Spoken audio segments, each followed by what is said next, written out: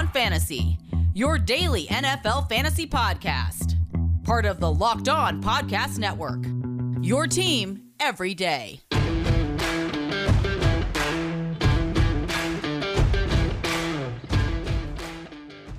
Welcome into Locked On Dynasty Football Podcast, everybody. I am Kate Majuk. You can follow me on Twitter at FFBallBlast. And as always, I am joined by Marcus Mosher. You can follow me on Twitter, or follow him on Twitter at Marcus_Mosher. Give the show a follow at Locked On Dynasty, and be sure to hit that subscribe button wherever you listen to your podcast. Welcome to Week 16, the wrap-up of Week 16. We've got lots of action to talk about. We've got a big-time injury to discuss.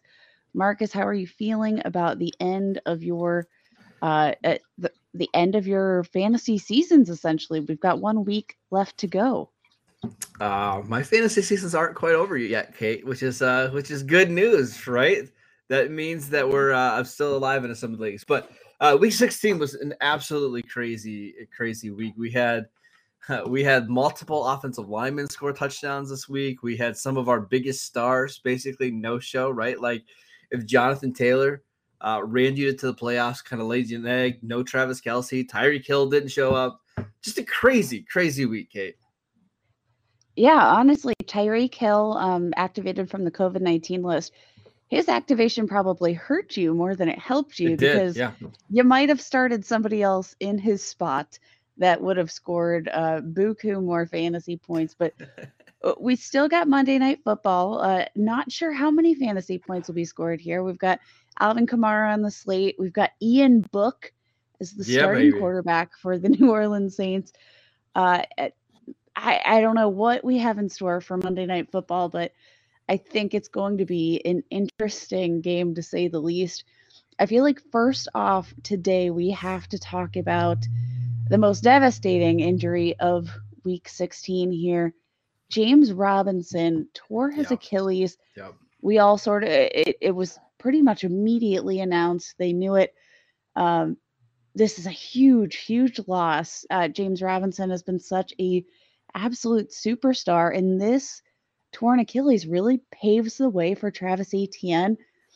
We did see Cam Akers, who was activated after just 5 months of rupturing his Achilles, but probably won't see him till the postseason. No.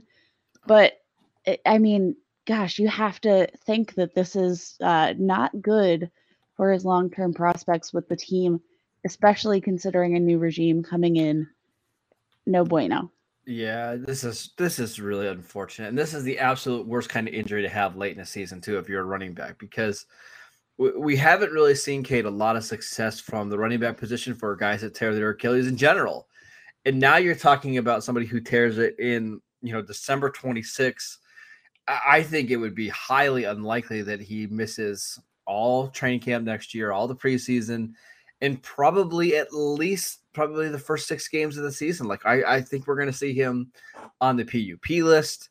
And that, again, you mentioned Travis Etienne, but now there's a spot open for him to basically take this job and run with it. So just last week, Kate, we were talking about how excited we are that James Robinson is finally gone from Urban Meyer. Now that he's the lead back, and now it's okay. Is he even a top 40 dynasty running back anymore? It's just really sad.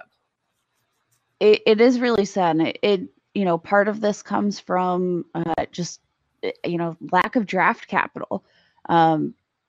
Obviously, he's proven that that's not an issue on the field, but we just know time and time again that it does become an issue when you're trying to earn some of these coveted roster spots, especially when you're coming off such a significant injury. Now, in terms of the rehab process, you have to be encouraged.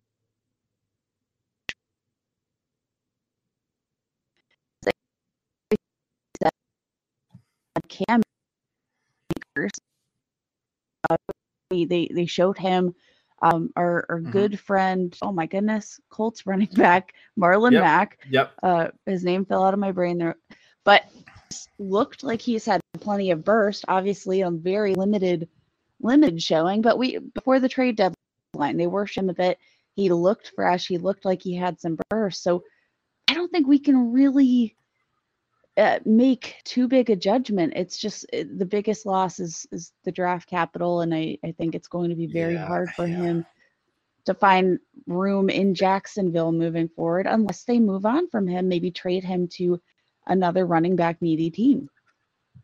It just seems like it's going to be pretty hard for the Jaguars to trade him coming off a torn Achilles. Like if he's healthy, he's still on his rookie contract, I get it. But now it does feel like we're entering this Marlon Mack situation where he might still be able to come back. He still might be able to be the guy, but they drafted somebody high in Jonathan Taylor and he stole the job.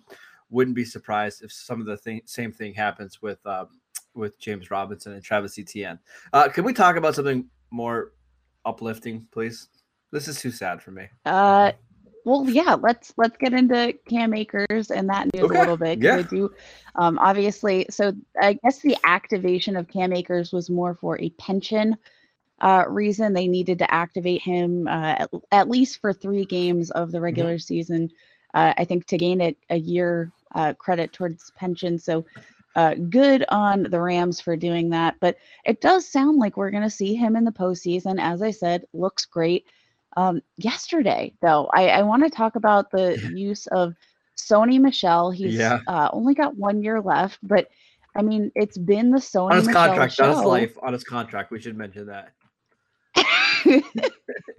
I hope that was clear. I really hope that was clear. But man, I had 31 total touches, 28 total touches. 20 or 31 opportunities here in week 16, has done really well. He's looked like a whole new running back with the Rams. So what would you expect them to make an effort to re-sign Sony Michel? Do you think he moves on? Because I think Sony Michel is probably the biggest barrier or the biggest question mark there, because Darrell Henderson came in for one run yesterday, looked great on that snap, but guess what, lo and behold, sprained his knee just after one touch. He can't stay healthy, so I can't project him as a big part of this team moving forward, because every time he touches the ball, good things happen on the field, but bad things happen to his body. So they need to make some contingency plans, and I think they need to consider keeping Sony Michel around for another couple of years to keep Cam Akers fresh and just keep running the ball. Yeah, Sony Michel in his last 4 games, 423 rushing yards, 2 touchdowns, 6 receptions for 35 yards. You wish you got a little bit more work in the passing game, even if it's only 2 or 3 catches a game, but still, you're basically getting 110 yards every single week from Sony Michel. To me, Kate, the more impressive thing is the carries, right? He's averaging 22 and a half carries a game over the last month. He's basically become the lead guy there. Like it's pretty clear that going forward, Sony Michel is going to be the back there. He played 81% of the snaps yesterday, 85% of the running back snaps, and he got every single carry inside of the 10-yard line. So, yeah, I think Sony Michel, the rest of the season, is a borderline RB1. I think if they bring him back next year, we're talking about him as a rock-solid RB2, and that's pretty crazy considering all of the other draft capital the Rams have spent on running back. Cam Akers, Darrell Henderson, Jake Funk even. It's been pretty crazy. We should tell you guys about Built Bar because Built Bar helped us through the holiday season, because my goodness, there was some ugly games on Sunday that we had to watch. But this holiday season, grab the protein bar that tastes just like a candy bar, or even better than a candy bar, Built Bar, filled with so much holiday goodness, rich with decadent flavor, covered in chocolate, but amazingly low in calories, sugar, net carbs, and fat, but high in protein. You get the best of both worlds, delicious and healthy. So many flavors, you'll have a hard time choosing. Will you have raspberry or mint brownie chocolate, double chocolate, cherry, cookies and cream, peanut butter brownie, or any other one of their fantastic Built Bars? Go to Built.com and use promo code LOCK15 and you'll get 15% off your next order. Use promo code LOCK15 for 15% off your next order.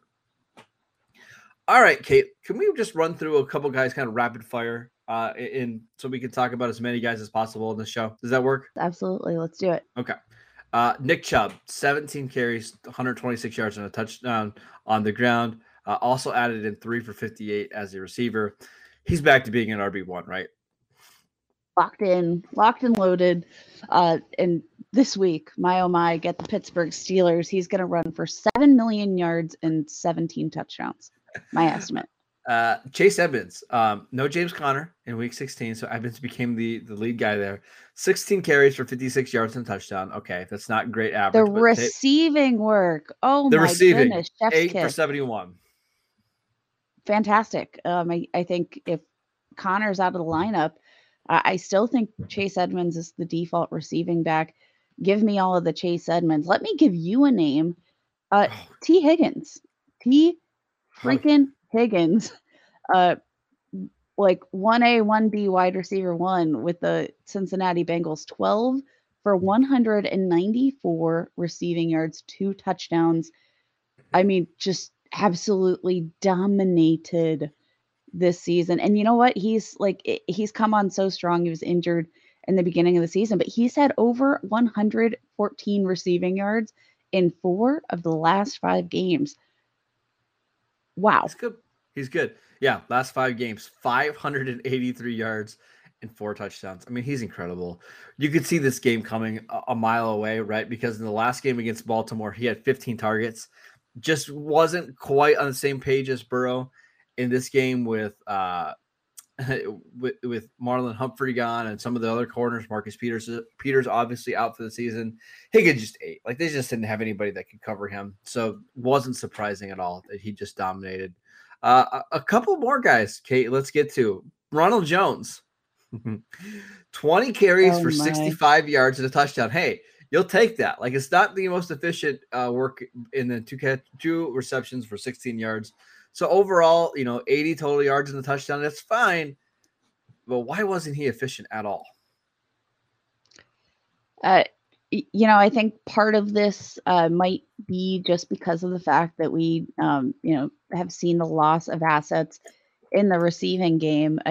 This from the get kind of felt like a run-centric game, and I think that the defense just expected that. And you know what? Carolina has not been a pushover defense all season long, but you know what? He still got the touchdown. I think the most curious question is just what does this do for his dynasty value in moving forward?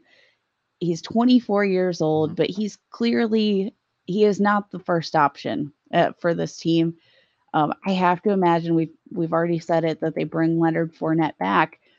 What do you do with Ronald Jones? I mean, do you stash him as an in case of emergency option, or do you trade him while he's getting some touches and might have a little bit more attention from those who were high on him as a draft prospect?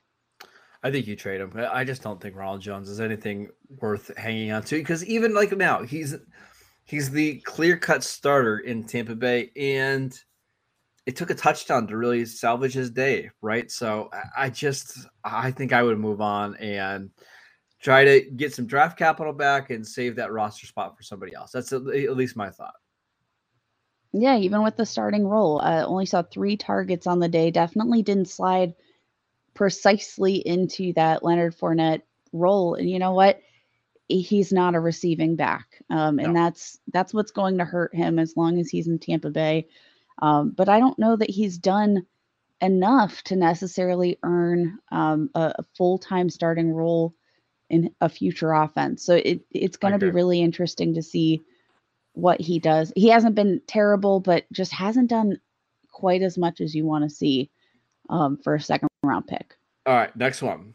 Justin Jackson, who we talked about on this podcast last week, got to start with Austin Ekeler out. And if you picked him up and played him in your dynasty leagues and your redraft leagues, you probably won. 11 carries for 64 yards and 2 touchdowns, but also added 8 receptions for 98 yards on 9 targets. I mean, just had a monster day. Thoughts, Kate? Fantastic. This was an opportune matchup, especially with Austin Ekeler out. This isn't this isn't exactly how I projected this game to go. I don't think really anybody projected that the Texans would come out and win, despite the fact that they were at home. It didn't matter against Justin Herbert in this Chargers offense. But again, I'm still thinking that maybe the ceiling's not quite as high as we want it to be, just because of the game script, the weirdness of the situation, Austin Eckler being out. I keep thinking just that there are a lot of things that keep having to go right. Why can't I buy into Justin Jackson? Help me out. Maybe it's because maybe it's just because of the draft capital. They didn't spend a super high pick on him, and he's not like an overly great athlete, but I think he is one of these guys, Kate, going forward. Like any game that Austin Eckler misses, you plug him right in, and at worst, he's a RB2. I just think I think that the Chargers trust him. He's a pretty good goal line back, and we know that he's capable as a receiver. So a good performance by him. He wasn't even something I will say though that I want to give him some credit though, because one of my big concerns for him as just even a depth piece was that I feel like leading up to now we didn't see a true commitment to one of their backups, but it's become very clear that Joshua Kelly is the third stringer here, and Justin Jackson has cemented himself as the backup running back. So definitely kudos to my man JC or JJ. Woo, JJ. I know my alphabet. Yeah. All right. Let's. I know my. He alphabet. wasn't even the story of the day at running back, Kate. Rex Burkhead, 22 carries for 149 yards and 2 touchdowns to the Texans as they upset the Chargers in Houston. Any fantasy value for Burkhead going forward? I mean, honestly, so Burkhead, another guy coming off injury, but I think he has been an interesting play. I'll say that. He's been getting the volume. There. I think he has established himself as their lead back for the time being. But I mean, the Chargers have been a team that have been getting gashed all season on the ground. I think again, this was an opportune matchup, opportune game script. I'm not sure that I buy into Rex Burkhead as a consistent starter, but you got to give the man kudos. He's 31 years old and still absolutely crushing it. But I'm going to sell high on Rex Burkhead if I can return some value here. Last one that I wanted to mention is just Josh Jacobs, 27 carries for 129 yards. Did catch one pass for -5 yards, but he ran well. He did have a fumble in this game. How are we valuing Josh Jacobs going forward? Because I think, a couple of years ago, maybe he was inside the top 12 at running back, but this is only his second 100-yard game of the season. What are just your general thoughts on Josh Jacobs? I'm really struggling with Josh Jacobs. I will say he got off to a hotter start in the beginning of the season, had some more consistent touchdowns, and he's even been utilized a little bit more in the receiving game this year, especially with the loss of Henry Ruggs, with Darren Waller out. We've seen him get more opportunities, but he has yet to exceed 1,000 yards from scrimmage so far on the season. He's been a volume-based play. He has not been efficient. If I can sell him based on the notion that he is a volume-based running back, because I do think they are going to ride him out for the length of his rookie contract. If I can load him off my plate, I absolutely will after a 100 rushing yard performance. Yeah, I think that's the right call. And we saw even like when Kenyon Drake was on this team earlier in the season, like they like to split the work. So I don't know if it's ever going to be like this again where he's the only one getting, this many touches. He's getting 25 touches a game. It just seems pretty unlikely. All right, let's take one more quick break to tell you guys about BetOnline. BetOnline has you covered this holiday season with more props, odds, and lines than ever before as football continues its march to the College Bowl season and the Pro Football Playoffs. BetOnline remains your number one spot for all the sports action this season. Head to the website or use your mobile device to sign up today and receive your 50% welcome bonus on your first deposit. Just use promo code LOCKEDON to receive your bonus from basketball, football, NHL, boxing, and UFC right to your favorite Vegas casino games. Don't wait to take advantage of all the amazing offers for the 2021 season. BetOnline is the fastest and easiest way to bet on all of your favorite sports, so don't wait to take advantage of all the new amazing offers available today. BetOnline, where the game starts. All right, Kate, just to close out the show, I wanted to talk about how this season has kind of changed and shifted your dynasty mentality. Have you learned anything from this year on how you're going to kind of build your teams and dynasty leagues going forward? I actually think there's going to be a big shift in my approach moving forward. The biggest takeaway, I think, from this season has been, depth is key, and it's always been so important in dynasty fantasy football. But I think depth is going to be my focus more so than studs, more so than rookie picks. It's all about depth. Those who had depth this season on their rosters are the ones that made it for the length of the season. Obviously couldn't bank on consistent starts from some of your depth pieces, but I mean, those with, names like Michael Pittman, who was sort of one of those fringe wide receivers, Christian Kirk. If you held out on Christian Kirk, he's the wide receiver 25 on the year. Tyler Boyd, even with his not so efficient season, he's still the wide receiver 29. You've got Kendrick Bourne.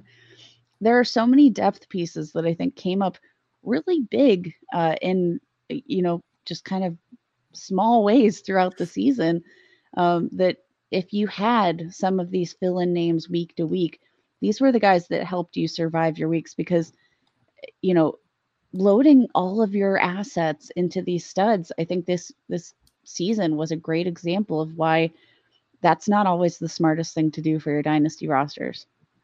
Yeah, and I'm even looking at like one of my dynasty teams now that started like Jeff Wilson and Justin Jackson this week. Like, you just have to have some of these guys on the right teams where if they play, they're going to produce. So I agree with you. I think depth is more important now than ever. Obviously, studs are still important. Having a Jonathan Taylor or a Mark Andrews or a Justin Jefferson, that obviously helps. But you've got to have 3 or 4 guys on your bench that you feel like, hey, if I need to play this guy, I feel good that they can get me 12 PPR points. And those are the types of players that help you advance in the playoffs, right? Because you're not taking a 0 by starting, just a random player off your waiver wire. You're starting a quality player on a good team. So I think I agree with you, Kate. So I think next year you're going to see a lot of people maybe trading, let's say, a second round pick in dynasty drafts, right? Second round picks tend to be really volatile, right? You see in a lot of drafts, second round picks sometimes don't even end up making your roster because they get buried on your bench and you end up drafting a 4th round receiver in the NFL draft. I'm almost thinking, Kate, I'd rather use that second round pick on a proven veteran that can help me right away. Like, we saw, how many dynasty trades did we see this year for like Brandon Cooks, for example, for a 2022 second round pick? That makes no sense to me. Like, give me the proven guy that can help me win a championship, then maybe a guy that could eventually become halfway good as Brandon Cook. So I agree with you. I think that's a good call. Yeah, I love it. I think, just in general, most rookie picks, this is a great reminder that a lot of rookie picks, though we have our scouting process, though we have hit rates, though we have all of this information at our fingertips, remember, it's the first round picks in your dynasty drafts, those early first round picks that are usually the hits. But as you go on further and further, deeper into your rookie drafts, the hit rates continue to get lower. It's a good reminder to stay humble and remember that maybe shoot your shot on some of these guys that do have that proven track record. Well, let me give you an example. Like this year, These are second round picks from this year's rookie draft. Okay. Terrace Marshall. Have we heard of Terrace Marshall at all over the last couple of weeks? No. Kenneth Gainwell's been okay. Trey Sermon, Dyami Brown, Amari Rogers, Chuba Hubbard, Tylan Wallace, Dwayne Eskridge, Nico Collins. Like, man, if you can trade second round picks right now for an established veteran, like we talk about all the time on the show, I think it's a pretty smart move. I'm doing it. Yeah, I'm doing it as well. All right, that was today's show. Thank you guys for tuning in. Matt and Ryan will be back on Tuesday and Wednesday. Kate and I will be back on Friday to preview Week 17, which is the last week for fantasy football championships. Unless you play in one of those crazy leagues that plays in Week 18, don't do that. Please don't do that. You can follow Kate at FF Ball Blast. I'm at Marcus _Mosier. Enjoy your week. We'll see you guys next time. Bye, guys.